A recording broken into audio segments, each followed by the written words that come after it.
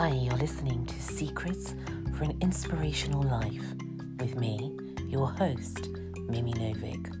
I'm so happy and thrilled to have you here with me.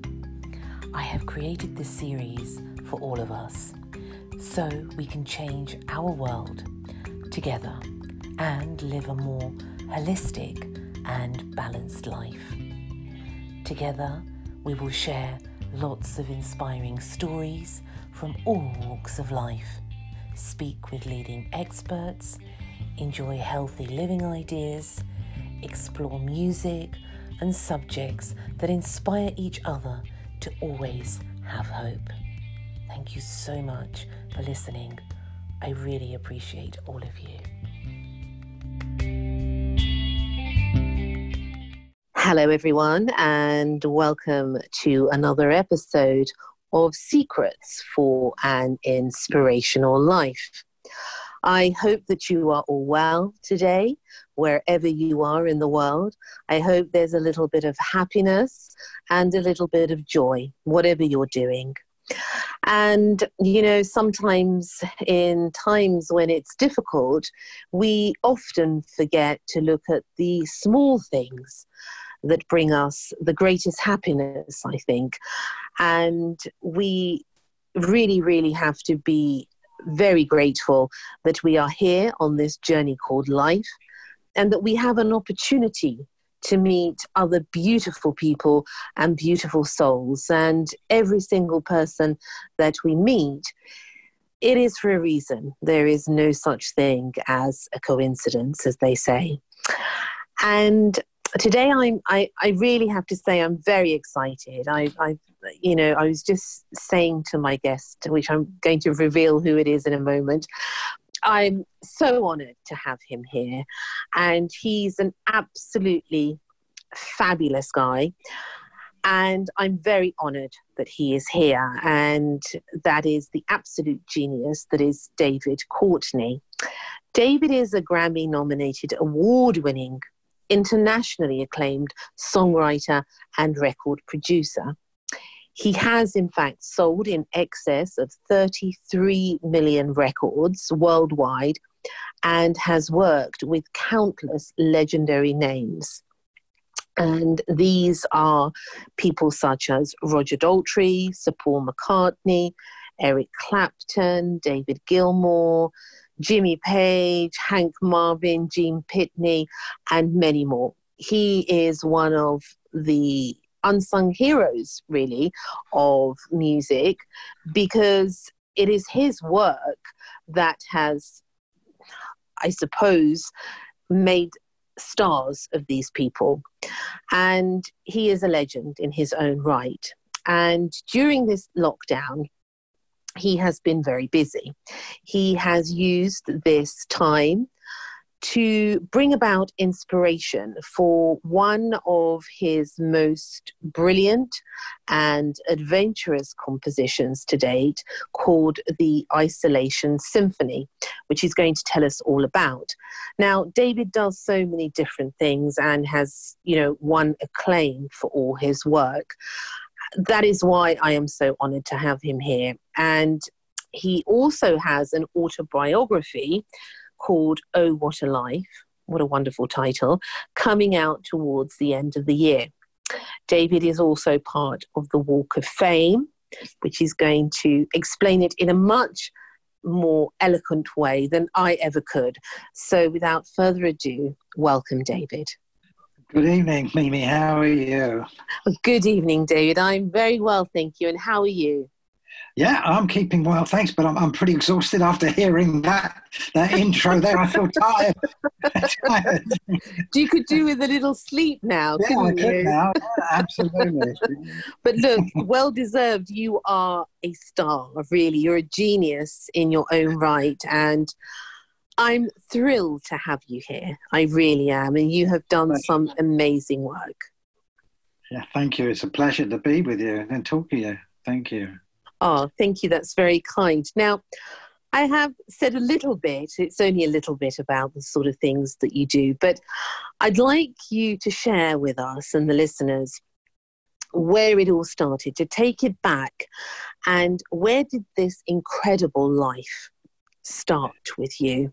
Well, it started in Brighton, which is my birth town. That's where I was brought up. I was very privileged to be brought up in such a fantastic place that was still to this day. It's like a fun palace city now as a city, and it was a great playground for me as growing up as a kid. And I started out my music career. Really started at school when I was about 13. Coming on 14 with my best mate at school, and we formed a band like so many others did. And I decided that I wanted to be a drummer. I mean, that was funny in itself because I used to drive my parents mad when I used to be bashing on the kitchen table with an fork to the records that I was hearing, and that drove them insane. So anyway, I felt I had rhythm in me. I knew that from the outset, and it was an exciting venture that myself and my mate Peter Hall, his name was at the time, when we started this out. He was a very clever kid. He could build his own. In fact, he built his own guitar in the woodwork shop at school, an electric guitar that is, and he converted it. Yeah, amazing. And he converted a record deck into an amplifier, and I managed to blag my father into buying me my first drum kit, and we were off and running, and we started to form a band, and it went from there, and then by the time, well, it went through different changes, that band, different members, as they always do, you know, and by the time I was sort of 16, I was professional. I was on the road, and that same band with different members, and I was on the road and hardly ever used to see daylight when we were up and down the M1 to doing various venues and clubs. And it was the most exciting journey. I mean, went into it not with the idea of, I want to be famous or want to make money. It was the hunger and the passion from wanting to do music. And even then, as I say, I was a drummer then. I hadn't composed or even thought about it back in those days, but we were very fortunate that we were signed to an agency in London called the Gunnell Agency, who owned what was basically the most famous club in London for the music elite. And as I say, I was 16 at the time, and this was we became the resident band at this venue. And what was so exciting about it is that every night the audience was made up of the Beatles, the Rolling Stones, the Walker Brothers, the Kinks, the Small Faces. They were the audience. Oh my goodness! Yeah, I'm a kid sitting on there playing the drums in this band, and these were the guys. This is where Paul McCartney met Linda. This is the same club where they discovered Jimi Hendrix. It wasn't a very big club, but you know, it was chock-a-block, and they were there all sitting at different tables and booths, and that was the audience. The club was co-owned by the Gunnell Agency with Georgie Fame, so he'd be there every night sitting in the front table. And as I say, I was 16 years of age, but if I pinch myself now, I think, oh my God, you know, really what I was exposed to at such an early age was incredible. The grounding, the foundation work that happened, you know, in my career in that regard was quite extraordinary. And that band continued on, and then at one point that same agency came to us and said, would you be interested in backing any artists? And we said, yeah, sure. You know, it's another gig as far as we were concerned. Yeah. And the guy said, well, look, there's a guy called Adam Faith. You must have heard of him. And of course we have, you know. Well, he's parted ways with his band called the Roulettes, and he's looking for a new backing band to go on the road with him. They're going to be doing a tour of Germany and other clubs. We want you to go for an audition. So we went for an audition at the Ram Jam Club in Brixton. And as soon as he heard us, he offered us the job. And so very shortly thereafter, we were on the road. We were on the road to Germany, in fact, at that point, to play all the GI camps across the in Western Germany, I believe it was. Mm-hmm. And again, I was only about still 16, 17-ish then. And so that was my first introduction to him. Now, of course, like everybody, I know who Adam Faith was and grew up with that music, with him and Cliff. You know, they were like the early pioneers of music in our industry. They were the first boys to crack it and became our pop stars, our equivalents to Elvis and so forth. And so we have always had the greatest respect for the likes of Adam and Cliff, and the Shadows, of course, were our big heroes. And so my association with Adam started then. His real name was Terry Nellums Wright. So to me, he'd always be Terry or Tell.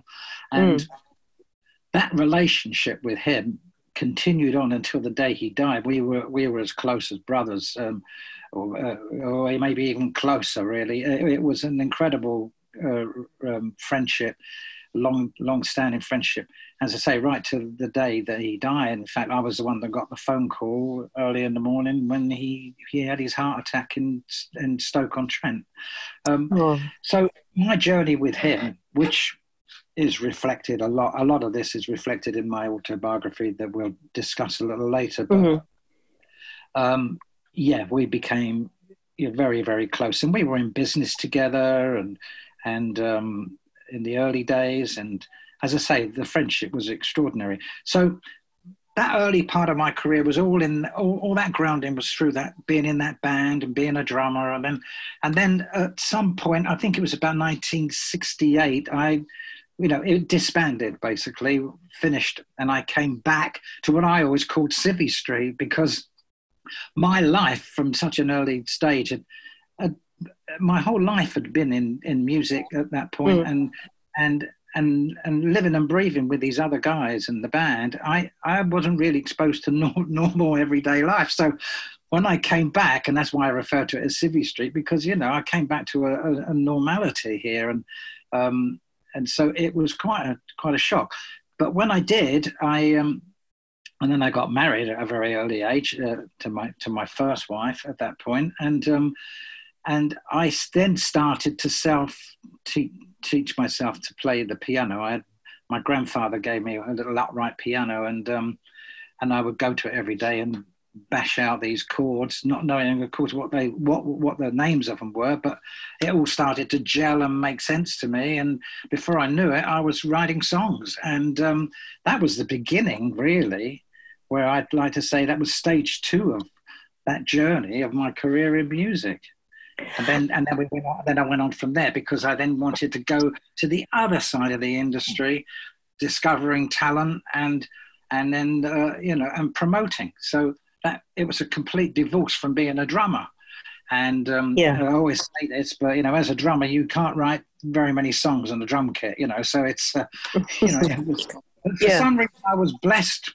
I'm totally blessed in many ways. Blessed with wonderful parents.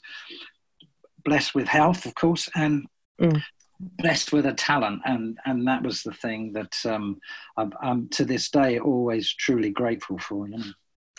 It is a blessing, isn't it, David? Because it is something, I think, we were talking, weren't we, the other day about Ennio Morricone, and it's something inside of you, I think, it's a gift that you can learn some things in life, but that's not enough, is it? It's something deeper, on a deeper level, when you have the amount of talent, for example, of Morricone or of yourself, because it's something it's like a divine gift. Absolutely. Isn't absolutely. it? Well, most importantly, I think as a composer, where the real gift comes in is that you can touch people's lives, people you'll never get to meet, but you can touch their lives in various ways, whether it be a song that you wrote that relates to them when they met each other, or when they got married, or on the birth of a child, or whatever. But the power of music is incredible, and it is global. So if you are fortunate enough to have international success, which I've been very fortunate enough to have had, it stretches right across the planet, you know. And every now and again you get someone that will contact you and say, oh, you know, I was doing this when I heard that first piece of music that you wrote, da da da da da da. And you think this is unbelievable, really. This is such power. It is. It's like magic in a way. It really is. It really is. To touch people on such a deep level. Yeah. And of course, I've been fortunate enough and I've had success. But when I look at the likes of people like my heroes, like the Beatles, Paul McCartney, for example, when I think and listen to what that man has achieved in his life there and what he's written is truly amazing. And it will never be repeated. I can't see this ever being repeated, to be honest with you. It's like a once in a lifetime. I always liken it to Elvis, in the sense there will only ever be one Elvis. You know, some people come along in a century and it can never be repeated, that type of magnetism as well, like Freddie Mercury, for example. And it's something that you can't, it's not explainable, is it? No, you can't bottle it, you know. And they are, what the secret of those sort of caliber of people is that they are all individual and original. And so when you hear Elvis Presley, you know it's Elvis Presley. When you hear the Beatles, you know it's them. When you hear Freddie Mercury, you know it's them. They've got a stamp and a branding on something that, you know, is others copy, of course. It's natural. Yeah. But those originals, Little Richard, you know, any of them, that's why they are the superstars, because of that. Yeah, and there is a certain presence, isn't there, that captivates. It's the power of music, of course. It's undeniable that it has the power to, you can listen to something and it can take you to another world. It can take you to another emotion. You don't have to have words, do you? It's enough to have music. Wow, well, yeah, exactly right. And I've always been... all my writing has always been very conceptual, really. It's never just been the 3-minute pop song. It has always had this theatrical or drama around it. And that stems back from the very, very early days when Leo, as he became, I gave him his name, Leo Sayer. He was Jerry when I found him. Oh, really? Oh yeah, Gerard Sayer. He was in a band, and I held auditions, and I did what Simon Cowell does now. I was doing it in Brighton back then. Brighton, you've got talent. I had it in the paper, and I had all these guys turn up for an audition, and unfortunately, I made a mistake. I forgot to say I was looking just for music talent, so I had people turning up doing farmyard noises and all sorts, and it was a scream. But anyway, I discovered him at that point, and you know, we started writing songs together, and it was then it really started to develop. And I had an enormous love for circus when I was a kid. I was totally fascinated with circus. And me too. I used to sit glued to the television back in those days, watching a series that was called Circus Boy, which starred a young kid. Then he was a young kid, blonde-haired, good-looking boy by the name of Mickey Dolenz, who became the drummer of the Monkees. And I would watch this every week. And when the circus did come to town, you know, I mean, in those days, they used to parade through the town with the elephants and everything. It was like, it really fascinated me. And that's what I loved, by the way, watching The Greatest Showman, because I thought he did a brilliant job on that. And he captured all that. And I thought that was wonderful. And so that circus influence really inspired me, and that's when we wrote those early songs. And I was always the music man, and Leo was always the music, the lyricist. And the show must go on. That's how it all came about, and that was my inspiration. So I've always looked and written conceptually. So that first album with Leo was very conceptual. We had an orchestration, all sorts of things going on. And it's continued on that line for me. And even to this day, with this latest album, the Isolation Symphony, has got a whole concept attached to it, and I like to take people into it. I want them to engage them above and beyond just letting music wash over you. I want to make you feel like you're there. And again, I write in that way. I write visually, so a piece of music that can give you that visual in your mind without actually seeing a picture, if you understand me. The music is the picture. In fact, I like to think now that what I do is I paint with music. That's really the way I look at it now. How beautiful is that?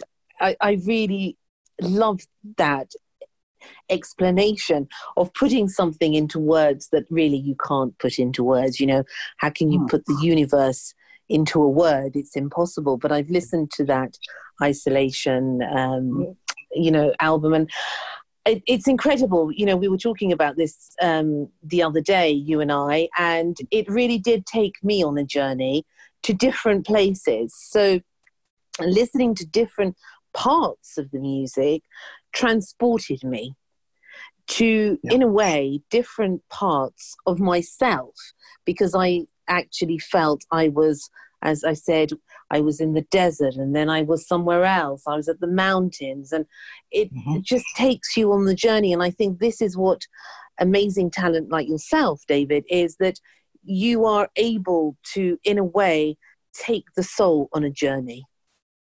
Well, that's it. I take myself on the journey. You know, it's like exactly right. You're exactly right, and I hope that you and all your listeners will enjoy what I've created with this, because it really, really, truly will take you through what we've all been through here, which is quite unique, as we know, and very strange and unique. But and it's not a dark thing, you know. It is dark in what has happened to us, but by taking people through the lockdown, through into isolation, and then to eventual liberty, you know, it's got a happy ending, you know, and we're all looking forward to that happy ending. So taking people on that journey and reflecting it in music is the way that I've created this, and that's something I'm really excited about what's coming out here, and I think you will, because you've only really heard those 3 small pieces of what this is. I love it. When you hear the whole thing and the atmosphere that's in there that you'll get, because it'll take you through it. And it's very, I like to describe this, and these are all people that have influenced and inspired me. It's a hybrid between Pink Floyd, the Beatles, and Massive Attack. There you go. There's just 3 ingredients there that are within the wash. Yeah. And yes, and put it together again. As I said to you, it's a bit like, you know, painting with music is, you know, you've got a palette and you've got colours, and it's how you mix them up. You know, everybody does it differently, and so this is something that I'm very proud of, and I hope everybody is going to like it. It is. I'm sure they will, because it is quite exquisite.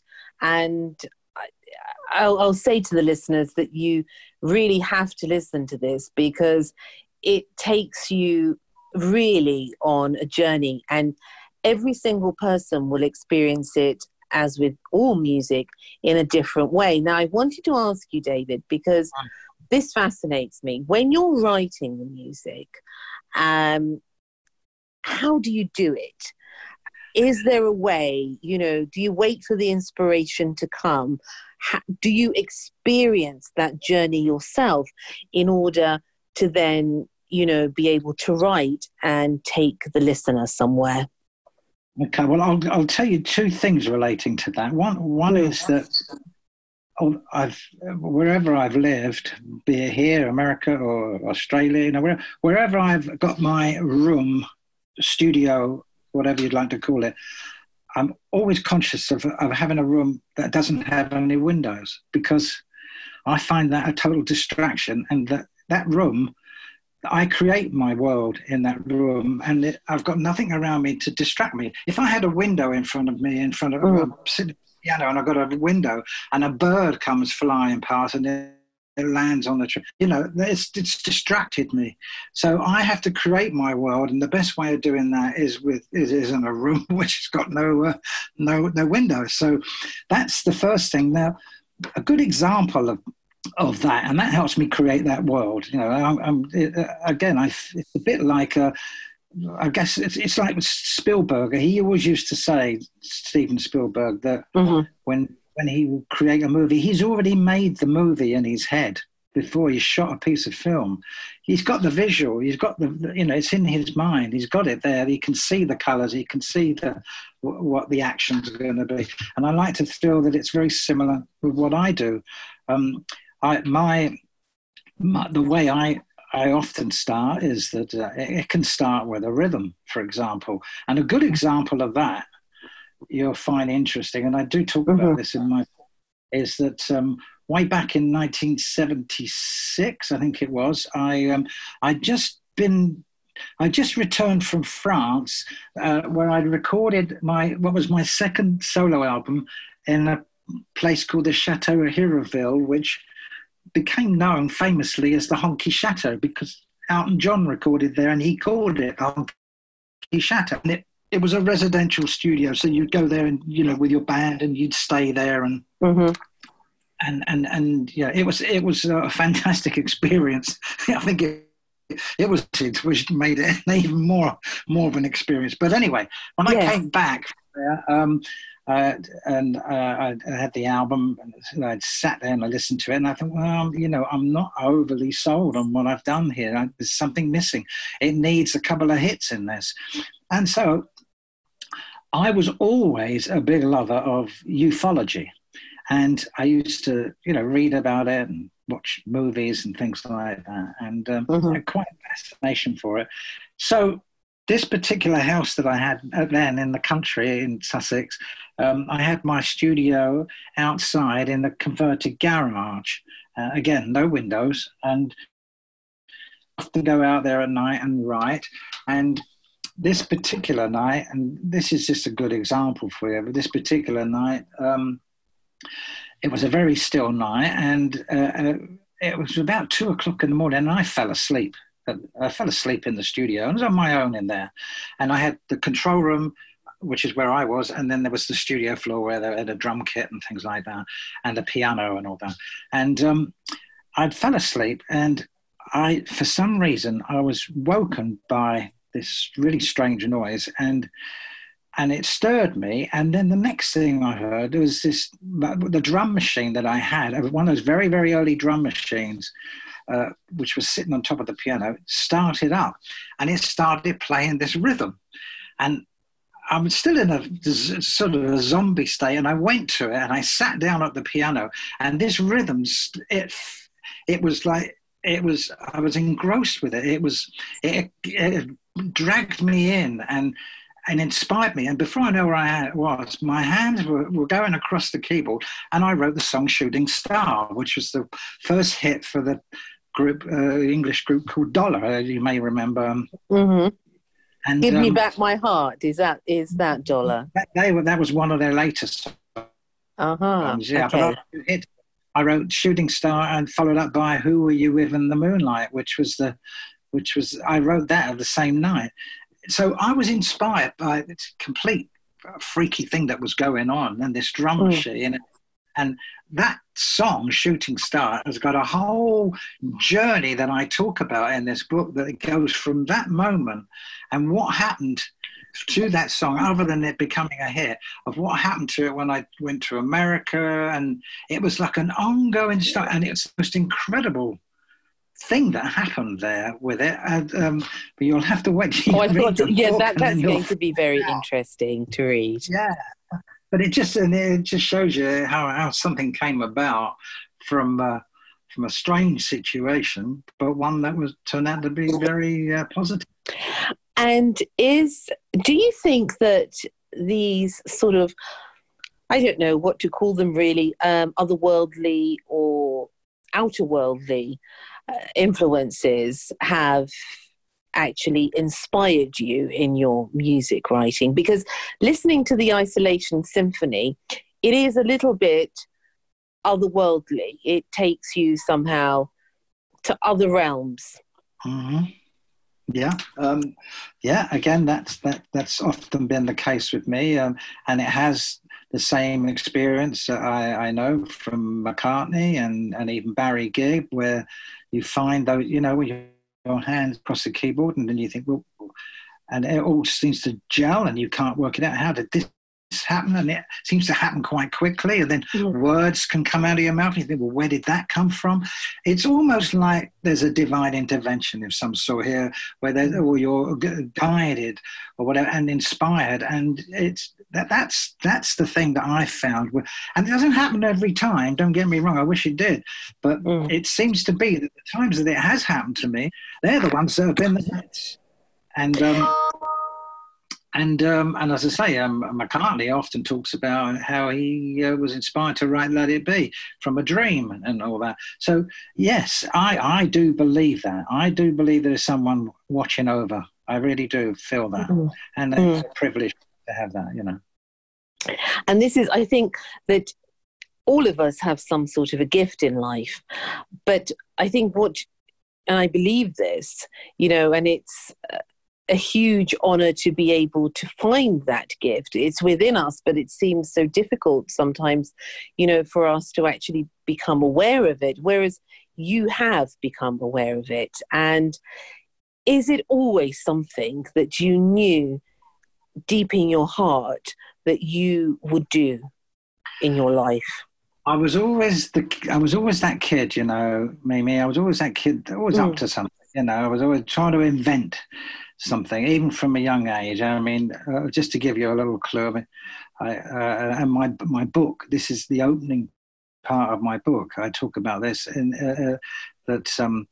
I speak about. The chapter's called "And Light Does Go Out." And what it was is, as a kid, again, me up to my usual tricks, I was on holiday with my parents in a hotel in Brussels. I was about 8, 9, 10, somewhere around that age group.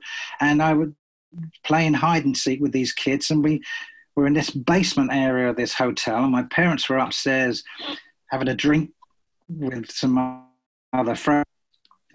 I then decided, well, I'm going to go and find a great place to hide that they'll never find me. That would be me. I wouldn't just hide in the cupboard. I'd go and find something unusual. And sure enough, I did. I went behind this counter, in this deserted basement area, and there was a refrigerator, and all the shelves had been taken out. And I thought, oh, this looks like the ideal place. So I squeezed myself inside this refrigerator with my knees up to my chin, and the door closed behind me. And that's why I say the light does go out, because I can tell you it does. And before I knew, I was sort of gasping for air. And you can panic, but you can't move. It was horrific. And my father, who was, as I say, upstairs with my mother having a drink, had this strange feeling that there was something wrong. And he said to my mother, I'm going to go and find David, see where he is, see what he's up to. And for some unknown reason, he walked straight down into that basement and straight up to that refrigerator and opened the door. And then pulled me out. How he knew there was That's no remarkable, way. Isn't it? It was remarkable. And I have to say that, because I say in the beginning, if it hadn't been for my father rescuing me from an abandoned refrigerator, I wouldn't be here today. And it's absolutely true. But I have to also say that I do believe that experience, which as traumatic as it was, triggered something. I think it really did trigger something. Now, what that was, and maybe that was something there that led to where my journey has gone and has taken me. But there was something about that experience. I guess you could say it was a near-death experience, and that obviously has always stayed with me, and that's why I use it right at the front of the book, because I feel that's really where my journey started, not from when I was born or, growing up playing outside with the kids. It was that moment stayed with me. And I think that's where it all began. And how old were you? I think I must have been about 9. thinking back on the year, about 9 years of age, eight or nine, somewhere in that region there. As I say, I was always a kid up to something. I was the one organising the Cowboys and Indians and all these different things, and the firework night and all sorts. So it's always been in me. And of course, my parents were always on their guard because they think, well, what is he going to come up with next? What's he going to do next? Falling off of his bike, he's done this, he's done that. Yeah. I was a bit of a Just William, I guess, in that way. But hey, it's just the way I was made, and I've always been that creator in that way. I've never settled, really, and I don't know if I ever will, to be honest. I don't think you ever should, because it's that what makes you that spark that makes you unique. Like all of us have this remarkable spark that individually it is something that only we possess, and that's where our gift comes in. But it's a very young age. Maybe do you think it's because you brushed with death at such an early age that it made you live in a very different way? Yeah, well, I'm a believer in fate. I think I think it's all marked down really for how things are going to pair out. How they're going to roll out, and I think that obviously I wasn't meant to go then, because there was a mission to be to go on here and to something to be achieved. And who knows? I still don't know to this day what maybe that might be. But is it going to be something above and beyond just writing the piece of music? Well, I'd like to think that what I'm doing right now with this Isolation Symphony is that I'm sort of documenting what has gone on here, but presenting it in a pleasurable way for people, and hopefully for those down the line will look back on and can reflect on that and say, listen, if you listen to this will tell you what it really was like. There's going to be 1,000,001 documentaries, but I don't think there'll be 1,000,001 albums that will do what I'm trying to do here. So hopefully I've got something a little bit unique. And indeed, it is a symphony. It is a symphony, and it is a symphony, but not in the orchestral term of symphony. It's it's one of those sort of seamless, where it's where the songs intertwine, where you sort of cross fade and you go from one to the other. And the best example of all, and I'm a huge fan, is Pink Floyd. And I had the privilege of working with David Gilmour and still friendly with him. So I used to go to their shows, and I was always fascinated by what they used to do. They were totally unique. So that was. They were something. They were quite different, weren't they? Absolutely. Everything that they did was sort of legendary. Yeah, it's very, very theatrical, and that's what I've always loved. Yeah, I love all that. The theatre of the mind, as we call it. Yeah. Yes. It's a little bit. I don't know why, but I always liken them to Salvador Dali for some reason.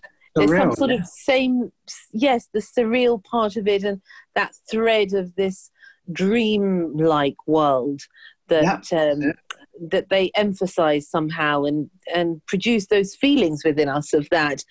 And tell me, David, this Isolation Symphony, and I actually really love this title as well, because I think it sums it up as a whole. How did that come about? It came about literally from, well, let me say first of all, through this terrible traumatic thing that we've all gone through here, which has been truly life-changing, and I think they're going to see more of that become apparent. For me, it wasn't a major thing in terms of affecting my life, because I live in the country and I work from home and I write from home, so isolation didn't really occur to me. This was my normal day, so to speak. So I didn't suffer it like many others. People that are living in apartments that couldn't go out and terrible. And what I did feel, though, is that I would sit and watch and observe what was going on here through the television, and especially with the likes of the NHS and all the things that were going on in the world, not just with the COVID problem, but generally the world in turmoil. And again, I reflect a bit of that in this album, because there's been other things going on above and beyond the COVID. You know, the world is in a bit of a turmoil. So I would be very inspired by that, or I was very inspired by that. And I felt that the natural instinct was, I want to write. And it inspired me to write. And I didn't have a blueprint of, I am now going to write this symphony and that sort of thing. I started.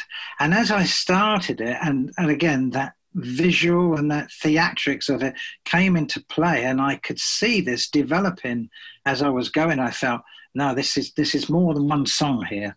This is more than even two songs. This is an album. This is an album. And if I can use the likes of Floyd to be my inspiration to take this in that sort of direction, that's where I'm going to go with.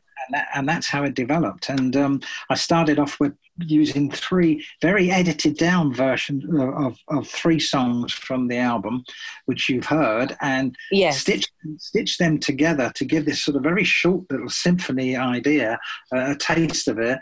And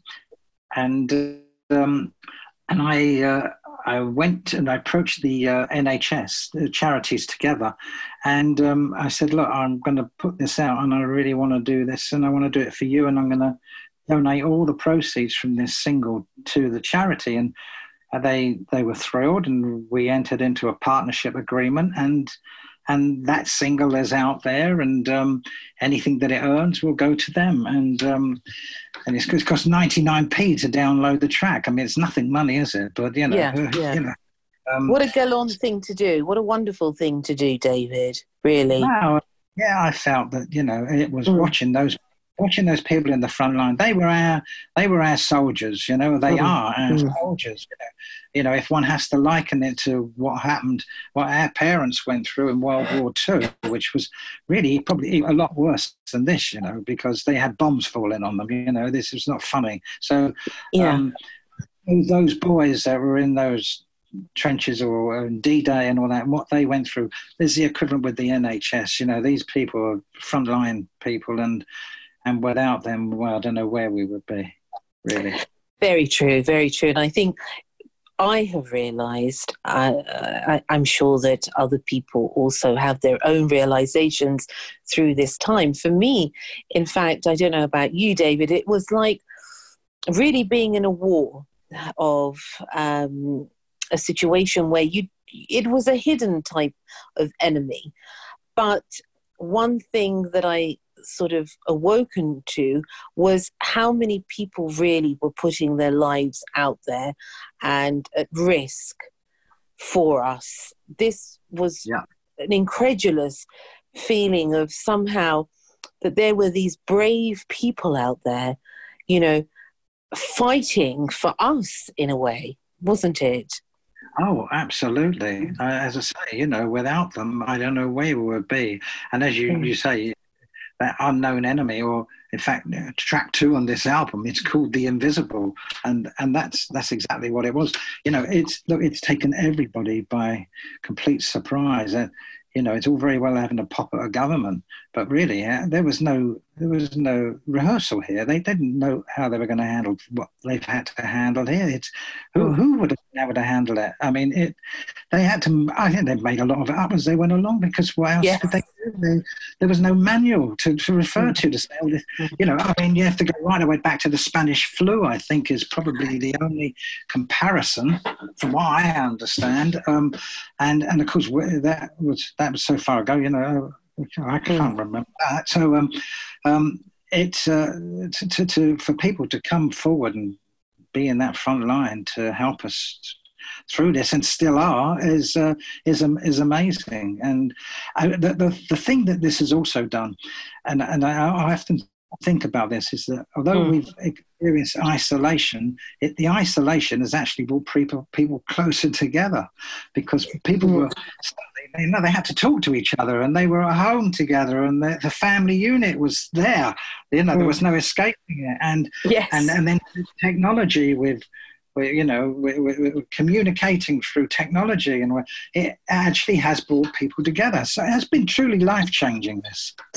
It is, and I think that it continues to be in so many ways. I was talking to a friend of mine, and she owns a hairdressing salon with her husband. And she said to me that it was just her and her husband and her family at home. But when she started work last week, I think it was Saturday, she said she didn't know what to say to the people, her clients, when they came in. And she said, yes. And she said, exactly that. And she said, do you know what, Mimi? She said, I didn't have a clue what to say to anyone. And I said, what do you mean? I said, that's your job. She said, I was so used to not really talking to people that somehow I'd forgotten. And she goes, and when my first client came through the door, she said, I started crying because I thought to myself, where have you been? I've missed you. And there was this, as you say, this humanity, this touch of the human, that I suddenly felt. I know you have those moments, don't you, in life, where I suddenly thought, I love everybody because we're all part of this great, moment of infinity, aren't we? Yes, well, absolutely.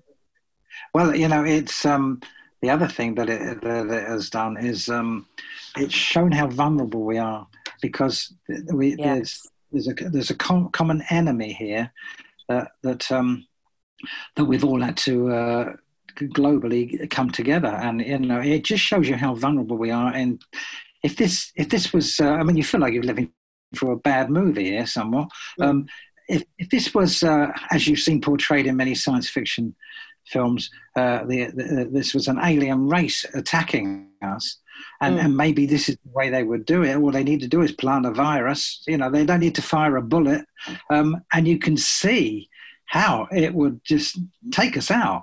Now that shows you how vulnerable we are, and how it is a wake-up call here. I do believe a lot of this is a wake-up call, and from the pollution, all of that whole thing of how it cleaned up the world here through no cars on the road and pushing out fumes and stuff. It feels like some sort of intervention, and be it whether it's man-made or whatever, we don't know. But what I do think is it does show our vulnerability, and all the more reason why we need to take note here, because this has got a little way to go yet, and also know what's coming in future. But now we should learn from this, and maybe people's attitude will change. We hope that is something that will become a reality. But I do believe, I totally agree with you, David, because somehow it is an awakening for humanity on a large scale. And I've spoken about this before with several of my guests, and it's like when people want to achieve a higher spiritual state, or a way of understanding profound wisdom, they put themselves into a seclusion for a period of time. The Buddhists did it, the Sufis did it, many people did this, of totally, for example, like yourself, in the room with no windows. And it's at those points, I think, in life that are hugely transformational. And in a way, by putting all of us, as globally, as human beings, into a seclusion, so to speak, I wonder if it's preparing us for something really far greater than we could imagine. Could well be.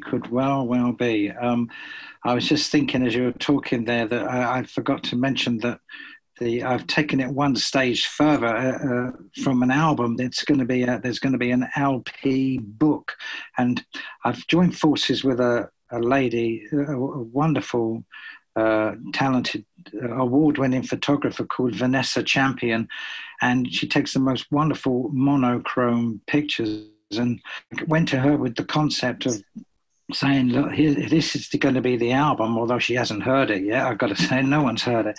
But just from describing it and just hearing that single, and I said to her, look, I'd love to create something here where we put images to the music, and that and we create a book that's going to come with this album. Well, there'll be the album will come out, and then this book will come alongside it just a little later. And also in that same book, I thought, right, I'll take it yet another stage further. And I contacted a dear friend of mine in America called Stephen Kalinich, who is an American poet and lyricist, has worked a lot with the Beach Boys, and we've been great for many years. And I said to him, look, Steve, and I explained what I'm doing, and I talked about Vanessa's involvement, and I said, I love to see these sort of 4-line verses that can go in pages next to some of these photographs when we're taking people through that journey from lockdown through isolation, liberty.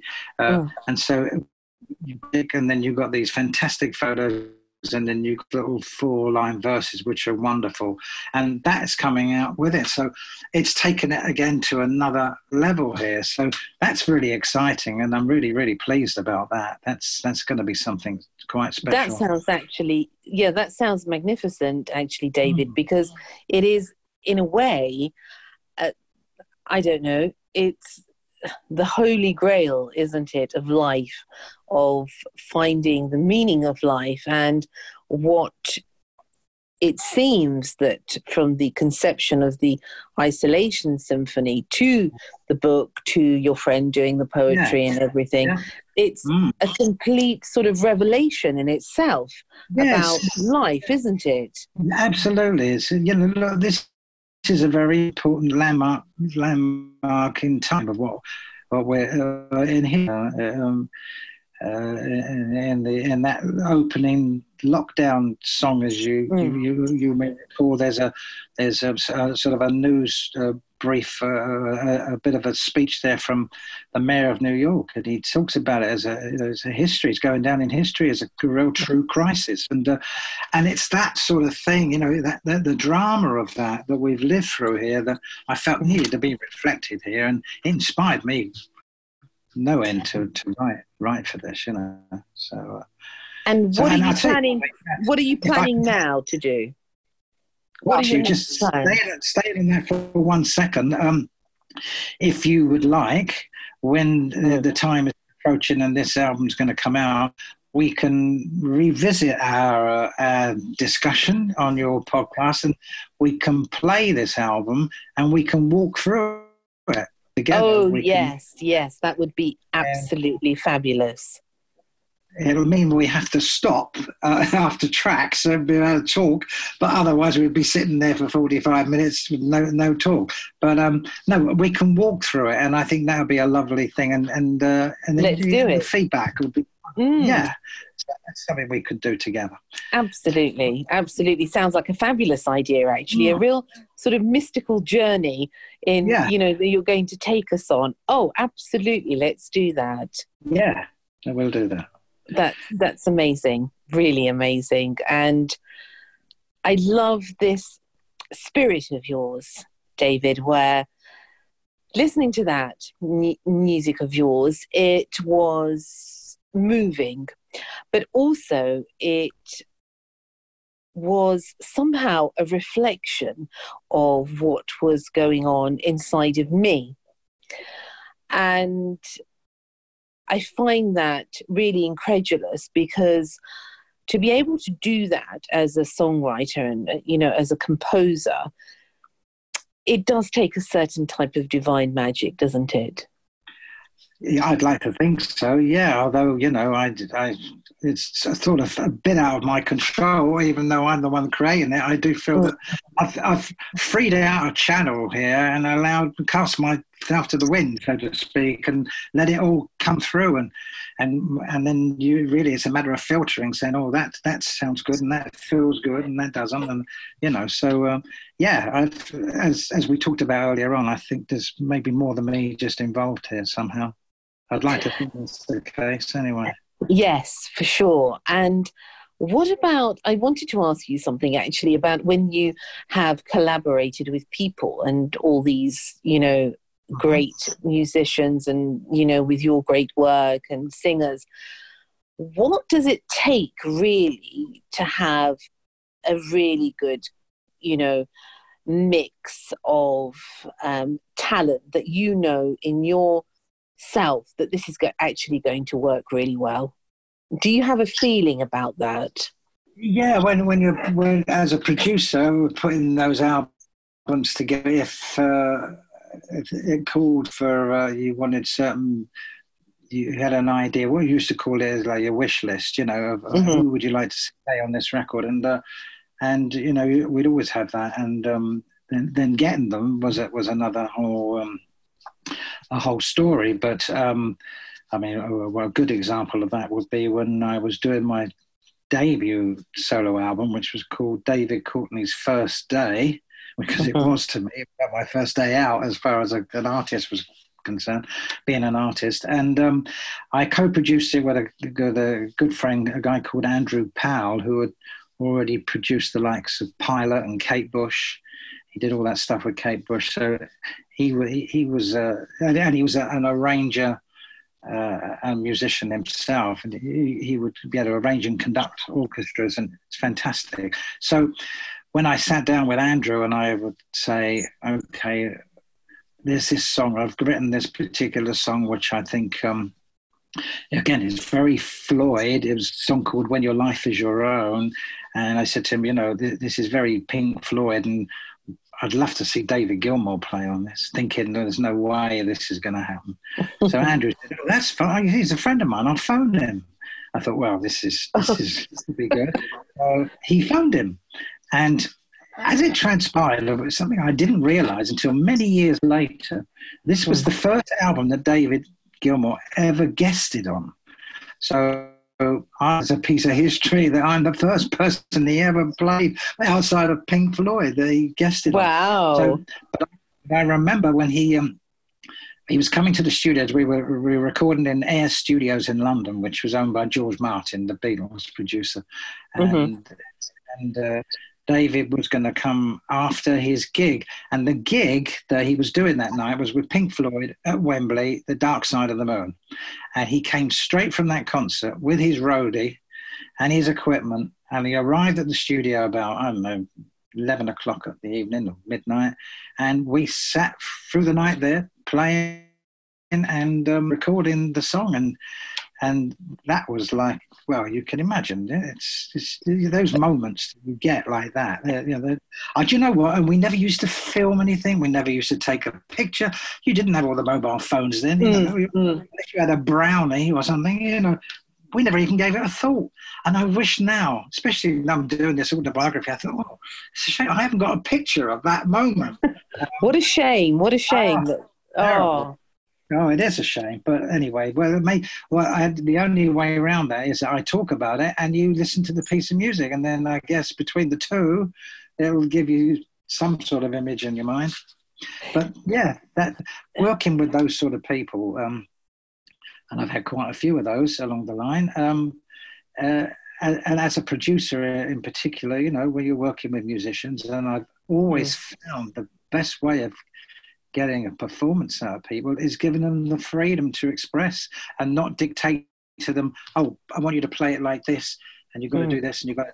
You let them go, and you let them express, and they'll deliver something for you, and many, many times they'll come out with a gem that you'd never have even thought of, because you've given them the freedom to express. And that's the way I've always... Yes, the space for the soul to be free. Absolutely, absolutely. So, and it's always worked that way. So I've been very fortunate with that, and it's happened a number of times. So always the way I've been. So yeah, it's absolutely wonderful to listen to you speaking, David, because it's like a walk through history as well, and some really poignant moments, and you've really done some amazing things. And one of the things is that you are the founder of the Walk of Fame, aren't you? Yes, that all happened from when I was living in Los Angeles. I moved to LA. I always wanted to live in America. At that point in my life, and Leo and I were recording every day in a studio called Sunset Sound, and we had the musicians that we had on that record were unreal. I mean, that's when I got to work with Steve Cropper, who wrote. Well, played on all those records like Knock on Wood, and he wrote My Girl, and you know his. And he was the original, him and Duck Dunn were the original Blues Brothers. They were Otis Redding's backing band, and we had them there, and we had Booker T, because they were in the Booker T and the MGs. And these were these guys. So working with them was unreal. So every day I would walk to the studio, and I'd be walking along Hollywood Boulevard there, and I used to be fascinated with the Hollywood Walk of Fame. And I thought to myself, God, you know, we're not very good at doing this in England. You know, we don't have anything like this. We keep a very low profile, and, you know, we don't shout from the rooftops, and yet we've got so much to be proud of, and we should be shouting about it. And I thought, and I just expressed it to Leo. I said, you know, I do go home eventually. I'm going to have an idea back to the UK. He thought I was mad. And I did return to England, and I did, and I managed to trademark it. And Hollywood were straight on at me, saying, you can't do this, we own the Walk of Fame. And I said, yes, you do in Hollywood, but you don't own it in this country, because I do now. And they were quite taken back by that. And anyway, we came to an agreement whereby that as long as I didn't copy their star in design, that was, there's nothing else they could do about it. And the first thing that I discovered and adopted was that I thought, right, I'm going to start this off in my hometown of Brighton, because Brighton's always been known for being associated with the rich and famous. A lot of artists and, you know, theatrical artists, like Lord Olivier, who I had the privilege of getting to know, down in Brighton. People like him, the caliber of these people was unbelievable. Oh, so thought, wow. Now there's the Hollywood of England. I thought, well, I'm sitting in the middle of it. So what better place to start this? So what I did, I discovered, which a lot of people don't realize, is that the Hollywood Walk of Fame charge the recipient, now it's gone up to $30,000 for having a plaque. Oh, really? And yeah, and that bill is usually picked up by the movie company or the record company or whatever. And I thought, well, there's no way that I'm going to be introducing that idea into this country, because I think it makes a mockery of what it's supposed to be. And so I thought, no, the community of Brighton and Hove, as it was then, should be the people to vote, nominate and vote who they wish to see on it. And so it was voted for by the people, and they've kept that constitution running throughout, and every Walk of Fame we've done so far, and it was truly recognised by those recipients when we had our launch. And I remember it so clearly. We'd inducted 100 names from right across the spectrum, from sport like Chris Eubanks and Sally Gunnell, because they all had a close association with Brighton. That was the key. So they had to be closely associated. So you had them, and you had like Roger Daltrey was there, The Who. Yeah, Leo was doing a live performance for us. We had a guy called I'm trying to remember his first name now, but Herbert. He was the author of many books. Even people like, do you remember Alexandra Bastido? She was in the original Champions. Yes, I remember. I remember her name. So she was there, and anyway, it was a total cross section of people, and I remember them saying to me, you know, they would never get to meet each other. And I brought them in under this one umbrella, under this Walk of Fame. That's how they all got to meet each other. Des Lynam was another one. Total cross-section. So it was a truly colourful night. And And I remember one of them turning around and saying, you know, this is a real accolade because we know that the public have voted for us. It's not been some quango committee that has put us on here. It's the people that have voted for us. And so they recognised it and acknowledged it as that. And I thought, well, that's job done right there. You know, that's I couldn't wish for more than that. I thought that's wonderful. And so we've adopted that and taken that forward ever since. So it's been that's been another whole journey. It's been a second sort of line to me. It started off as a hobby and then it became a full-on business. And we launched the Football Walk of Fame in Manchester, and there's a big music Walk of Fame that's now been launched in London, which we license in. And again, The Who were inducted into that earlier this year alongside Madness and Amy Winehouse, and that's going to be an enormous one. That one in Camden is from Chalk Farm at one end all the way to Mornington Crescent the other. It's incredible what they're doing there. And it's all interactive now with augmented reality. It's taken on a whole new life. And the one that's really, I'm really looking forward to, that we're in right now, is the Bollywood Walk of the world's first Bollywood Walk of Fame. Oh my goodness, that's amazing! Yeah. How did you get the idea for that? Oh, because I recognised the following that has. Not that I could name any famous actors to you, but I thought it's got such a following here that, and when they have the Diwali festival every year, you know, it's quite massive. I thought this has got to be reflected. So I thought, right, this is one that we should definitely be doing. And it's been a bit of a mission of finding the right location for it. But I know it's going to really work because the people that will follow this be incredible. Oh, it you know, I didn't realise until a few years ago, David, of actually how big the Bollywood industry is, in fact. Huge. Yeah, it's huge. It's huge, isn't it? I was shocked, and the amount of films and things that they make. And I'm actually a fan, I have to say, and I can't remember the names, but I know the faces, and I probably won't pronounce them properly. But they're also lovely looking also, aren't they? Yeah, it's so colourful.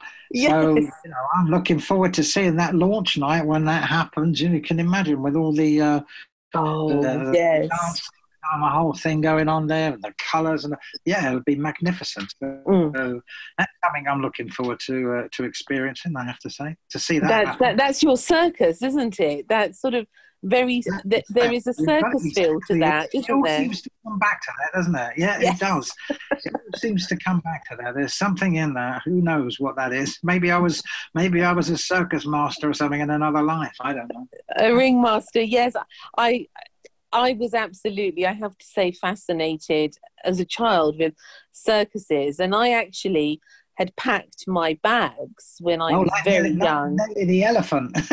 Yes, absolutely. And I was ready to go. And I packed my bags. I think I was about 5. I remember it very well because I had this absolute obsession with the circus. And I would sit on the wall. You know, we lived on a farm, and I would sit on the wall with a friend of mine, and we'd had our bags packed. Nobody knew this, but only, you know, me and her knew about this, and we would wait and hope, you know, the circus to come into town and to take us. Yeah. We didn't know what job we were going to do, but we decided that this was the best course for our life, was to join the circus. It was always the big escape, wasn't it? You're going to run away with the circus. You're going to run away to the circus. I mean, that was a kid's dream, wasn't it? Yeah, amazing. I know. I think it's still my dream, actually. Yeah. Somewhere deep down, I still have that sort of, I think it's this free-spirited. There's something very free about a circus, isn't it? It's the people that are like, you know, like, I don't know if you've ever been to in Spain near the Alhambra, where you have the gypsy community, which is very, very free and sort of very artistic and very passionate, and I don't know, it's sort of a little bit of what dreams are made of. Yeah. That's the gentle side of life, isn't it? You know, which is Yeah. total opposite to some of the terrible things that go on. You know, just need more of that now. That's it. Yeah. Hopefully We need we'll. more. Yeah, Yeah. maybe to say this out of this darkness that we've come through here, that maybe we're going to see some more of the thing. I think you're already seeing it on the television with people coming together, inventing different things, you know, and doing their things remotely. And yeah. So hopefully it will continue. Yes, I have a great faith in that and a belief. And I feel also that all of us collectively, whatever we're doing, to find our purpose for being here on this planet is, and have the courage and the bravery to pursue that so that we can make a difference. Now is the time, you know, to try and make that difference in the world for ourselves and for those around us. And for the next generation, most importantly. Yeah. Now, David, what inspires you? Who inspires you in life? Who inspires me in life? Well, obviously your children inspire you because, you know, they're a reflection of you, and what you've created there is something, you know, that money can't buy. So it's something quite unique. I've got a wonderful one who inspires and supports me and participates in my vision. You know, so when you share a vision and all that, you know, that's something very special. And then, you know, as I say, artistically, there are, you know, those artists out there that, you know, that I've mentioned earlier on that I've always been very inspired by. I get inspired when I watch certain films. I'll tell you two of my favourite films that you probably don't know about. You should if you don't know. One was with Robin Williams, the late Robin Williams, called What Dreams May Come. I don't know if you've ever seen it. You should. I have. I love that film. Yeah, it's something quite special. We're Gooding Jr. in it. And the other one, which this guy, I've always loved his work. There's a man called Albert Brooks. Now, the name's probably not ringing a bell to you, but again, if you saw him, you think, oh, I've seen this guy. And he did a collection, a number of films. They're usually sort of comedy dramas, but there's one film that he did with Meryl Streep, which was never a big box office success, but it's probably one of my favourite movies of all time, and it's called Defending Your Life. And if you've never seen it, watch it. No, I haven't. Oh, it's he writes, produces, and directs. This man, he's something incredible. But the storyline of this is basically, you know, he leaves this place through an accident and goes to what is basically a waiting station where you're going to go and be judged to determine whether you go forward or come back. And the way it's done, and the humour that's around it, and the relationship with him and Meryl Streep is something quite extraordinary. So if you've never seen it, try and see if you can get it and watch it, because it'll make you smile. It'll make you feel like, God, well, I hope this is I hope this works this way when the time comes, because the place that they go to is almost like Las Vegas, where it looks, where you can eat anything you like and you don't put on any weight. You know, while you're there, you can participate in it. It's quite incredible. And it's called what? Defending Your Life. Defending Your Life, yes. Okay. Albert Brooks. Albert Brooks. Yeah. Okay, and Meryl Streep is actually one of my favourites. So she's very good, and they all those sorts of things inspire me, because and you know, you get those certain movies, and there are only a few in life that you think I can watch time and time again. There aren't too many now because we're flooded with it on the television, and so those ones that are your favourites like that, you know, you never get tired of looking at them, and I always find it inspiring every time I do watch it.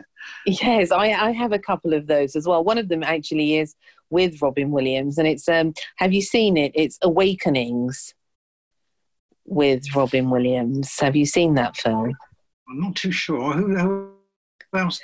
Robert De Niro and Robin Williams, and it's about a a doctor who discovers a cure for a disease, you know, where they're in the hospital and they're sort of asleep, but they're not really asleep. And he discovers this new drug and gives them a moment of life. There you go. Yeah, I think I recall seeing this, but I don't think I ever watched the movie. But I will do now. You've told me. Oh, you must. You must. You will enjoy it for sure, because I've watched it, I think, over 200 times, and it's just really? Parts of a movie, David, where you actually keep replaying, and they're lines of a movie that life sort of. It gives meaning to life, some sort of lines, like, I don't know, Scent of a Woman, for example, with Al Pacino. Have you seen that one at all? Yeah, I think I saw that one, yeah. And also As Good as It Gets with Jack Nicholson. Oh, that was interesting, Phil. Yeah, he's a good actor. He's a bit, I don't know, I find him sometimes a bit scary, I have to say. Oh, yeah, he's definitely that. But at the same time, a bit intriguing. When I was living in Los Angeles, he lived up in the canyon from me, and he would use the same supermarket and come down in his dressing gown and be parading around the aisles with a really? trolley. Oh yeah, I mean, literally lived up to what he is. Yeah. Oh my goodness, that must have been an experience and a half. Oh, yeah. Do you talk about any of this in your book?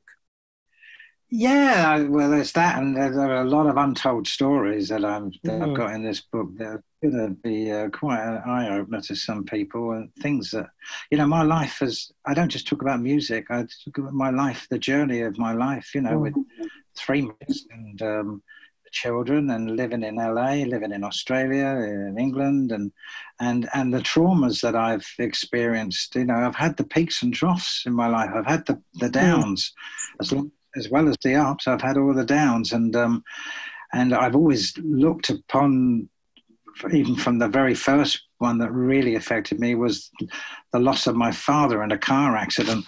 I trying to come to terms with it, because he was such a great man, and he was so loved by people, and I couldn't work it out in my head. Why would you take him? Why did this happen?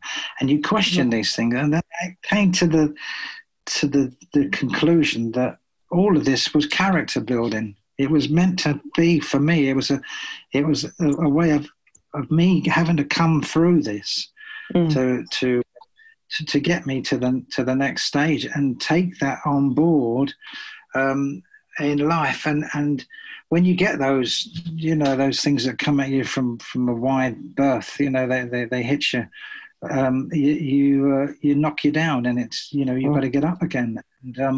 And I've had quite a few of those, and so I've always viewed it as character building, and figured, well, as traumatic and as bad as it is, in a way, I feel it's almost like another sort of gift, although it's a dark gift, that by giving you that, there must be a reason for it, and that you get this strength from it. And as I say, there are dark moments, but you find your way back. And I've always been a fighter, so I've had to view it like that, and life's had that sort of journey. So in this book, and by the way, the subtitle, as I said, the book is called "Oh, What a Life," and that the reason for that is not only sums up that it has been what a life, but it's based on a song that I co-wrote with Leo that was on his first album, that was really a throwaway song. But it's one that I've always chuckled about, because it's constantly on the television, because it crops up in an episode of Only Fools and Horses, where they've used it, and in Denzel's truck, he's got it on the radio, and it always makes me laugh every time I hear it. How do you feel when you hear that and you think, oh my goodness? I'm quite honoured that John Sullivan put it in there. It was a nothing song. It was not like some great melody or anything. It was just a upbeat little number. Anyway, but as a title, I felt this says it all. Mm. Being in that show, I thought, well, there's something telling me something here that this should be it. Because originally my book was going to be called Giving It All Away, which was after the big hit that I wrote, for Roger Daltrey. And I thought, no, although Giving It All Away and The Show Must Go On, they all sort of say all these things. But Oh, What a Life, I feel that it expresses everything for me because as I say, it's not just what a fantastic life. It's always been on the up. There are all those peaks and troughs. So that journey is, and I felt that was a great way of expressing it. So the book is going to be called Oh, What a Life, but there's a subtitle, and the subtitle says that nothing in this book is true, but it's exactly the way it happened. And that's the way and that's what it is. So it's Oh, What a Life. Subtitle, nothing in this book is true, but it's exactly the way it happened.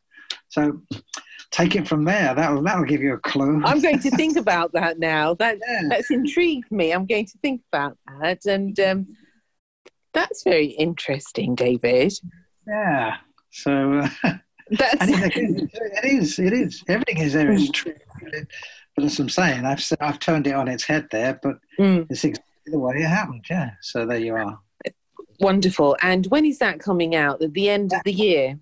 Yeah, it'll be towards the end of the year. We're just trying to time it out now because of two things. One is because of what's been going on, of being aware what would be a good window of opportunity. Usually we don't release anything in the summer months because people are away on vacation, but they're not going to be. That's not going to be the case this year. So do you bring it earlier because people are going to have more time to get indulge in it, or do you leave it until a bit later? And then I have to think about the Isolation Symphony, of tying it up so that the two come together. And because at the same time you're hearing the latest thing that I've done, you often want to be reflecting on how you got there, and like we've discussed this evening. So I think bringing them all together is the right thing. So it's finding that right moment, and it always comes back to the same old thing, which is what not just business is based on, but life in general, and that is timing. Everything is timing. You can come too early or too late. You've got to be on that moment, and in that moment, and that's what you always strive to try and find, that window of opportunity, that right window. And so I'm sort of being involved when this should come out, Well, I understand what you're saying, because it has to be also relevant to the moment. Yes. Which is that we're coming through this. Where it's going to take us, we don't know. Right. So although it's a poignant moment now, really, because everyone is coming out of lockdown, everyone is uncertain of what is going to be going on and where this is, where this road is taking us. So I think we need something. We need some hope. We need something to get us through it. Absolutely. By the way, did you ever watch the video that we put together that went with that single? No, I didn't see that. Oh, well, I must send you the YouTube on it. You'll find it on YouTube. If you can, David, is it the one with Is it the one with the poetry on it? No, it's got no poetry in it. No, this is those three tracks that you've heard, the Isolation Symphony. There's a video that goes with that, and you should take a look at that, because you'll enjoy that. It's only about 2 minutes something odd long. It's not very long, maybe just under 4 minutes, maybe. But using I will those take three. a look. I'm not sure now, because I was so into the whole thing, and it took me on this, as I said to you, on this whole new otherworldly place that I sort of lost a sense of here and now. Because really, I have to say to the listeners, it's something that really is incredible how it can, every part of it takes you to another place. This is what I like. I like this type of music. So, but I'm going to have a look through the whole thing again, because I love it. I really do. I'll send you the link. But if for those, I can't send everybody the link. But basically, if you my name and you've got Isolation Symphony and you go on YouTube, you should find it. All right then. Now, as we come to a close, it's been an absolute pleasure, really, David, to have you here tonight. I always ask my guests this. What sort of words of wisdom would you give to the listeners now, especially in these times that we are in, that have helped you through life, helped you through those ups and downs that you speak of, and really never to give up hope? What has helped you? Yeah, I guess, as I said earlier on, with you get knocked down and you have to get back up again, and you've got to find the strength, the inner strength to do it, and the belief and the faith that you've got to have in yourself to fight through it. And I did, when I spoke to you the other day, I said to you there was always one famous quote that I've always liked by a man called Calvin Coolidge, who was a US president in the early days, and he wrote this quotation called "Press on." And the point of the quotation, if you want to read it, is that persistence is the key word. That is it. Keep going, keep trying. And I guess that's what Churchill was all about. It was never give up, keep going, keep knocking at the door. And that's what I've always done. And it's not easy, because it's so easy to throw the towel in. Sometimes you think, I can't do this anymore. I've just had enough. I feel so beaten up. But for some reason, and again, maybe it's some sort of, I guess, a gift that I've been given, is to be able to fight my way back. And because I believe in myself, and most of all, I believe in the joys of life. So that's what's inspired me to keep me going. And when you read the book, you'll see that when I've hit those dark moments of how I've had to get myself out of it and come back, and there's been a few. So so persistence and belief, I guess, that's the other thing. And of course, if you've got love around you, that'll give you the strength in itself, because there are many that don't have it around them, and so they're really alone, so it's even harder if you've got no love around you. But, it's very true. Yeah, so, where the magic ingredient, isn't it? Love. Yeah. The ingredient really for everything that we touch, everything that we do. If there's no love in it, I think it becomes pointless and tasteless. Yeah. But if we have love, then really there is a whole divinity within us that we can experience in each moment of our life, isn't it? Absolutely. Yeah. And as I say, where there's dark, there's light. That's the thing. And that's what I've tried to express with this album, to show, there's that darkness that we've come through here, and we're heading towards the light. And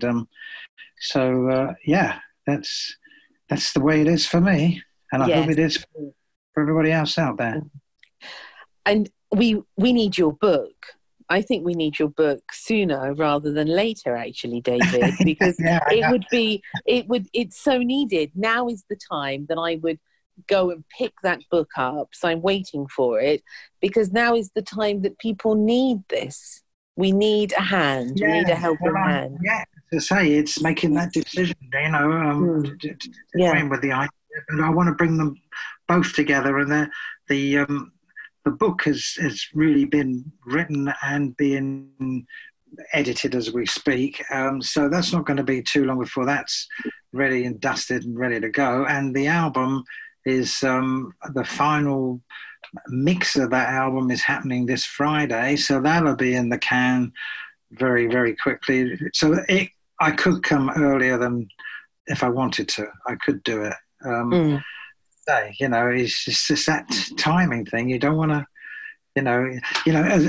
as Macmillan said when it came to politics, when he was asked what dictates politics, and he said events, and that's what the world is about. Because this late, and no one could see this coming, so it overshadowed everything. Prior to this, the only other word we ever used to hear every day was Brexit, and then suddenly this hit it, and it's Brexit. It's like history. You don't even hear the word. So no, it's like it never existed.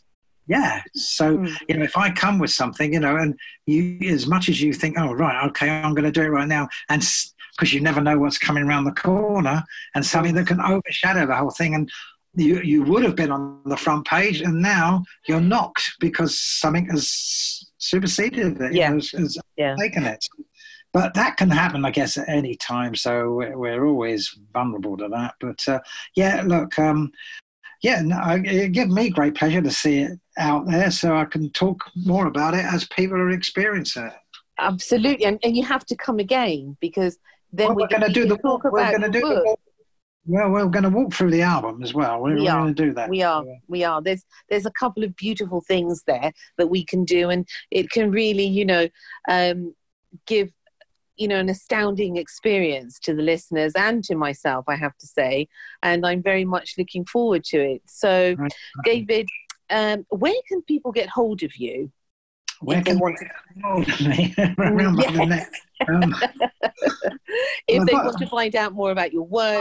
You can go to my website, davidcourtney.co.uk. Yeah, it's there. Yeah, I'm there. Yes, and I'm on Facebook and all those things, So, but the website is a good way of finding out. The Walk of Fame you can see that out there as well. It's all there for the taking. And is the Walk of Fame? It talks about it on your website, doesn't it, as well? Yeah, it does. Yeah, absolutely. Yeah, I mean, if you put walkoffame.co.uk in your address bar, it'll take you to our other company, which is really the company now. It's called Fame Media Tech, and through that you can see all the various things, including the Bollywood thing and the Music Walk of Fame and all that. So if you go on that, you'll find it all there. Yeah. Wonderful. Thank you again, David, for joining me tonight. I have really, really enjoyed talking to you, and amazing work that you have done, and really I'm blessed to have you here on the show tonight, I have to say. Thank you, Mimi. It's very kind of you. Thank you, and we'll have to arrange for you to come on again, and we will put that in the diary at some point. Yeah, I'll keep you posted. Yes, keep me posted. But thank you again, and I wish you every success in everything that you do. Thank you, Mimi, and for you and all your listeners out there, please stay safe and stay well. Oh, all right then. Well, take care, and we'll speak soon. God bless. Thank you. All right. Bye. David Courtney, amazing. I am so thrilled to have had him here on the show today. Wonderful. And thank you for joining us and sharing these really precious moments in time. I really appreciate you all, and thank you sincerely from my heart. Until next time, take care and lots of love. Thank you for listening to Secrets for an Inspirational Life, brought to you by your host, Mimi Novick. Please remember to subscribe to the podcast, and see you in the next episode. For more information about Mimi Novick and her books, music, and inspirational work, take a look at her website, www.miminovick.co.uk.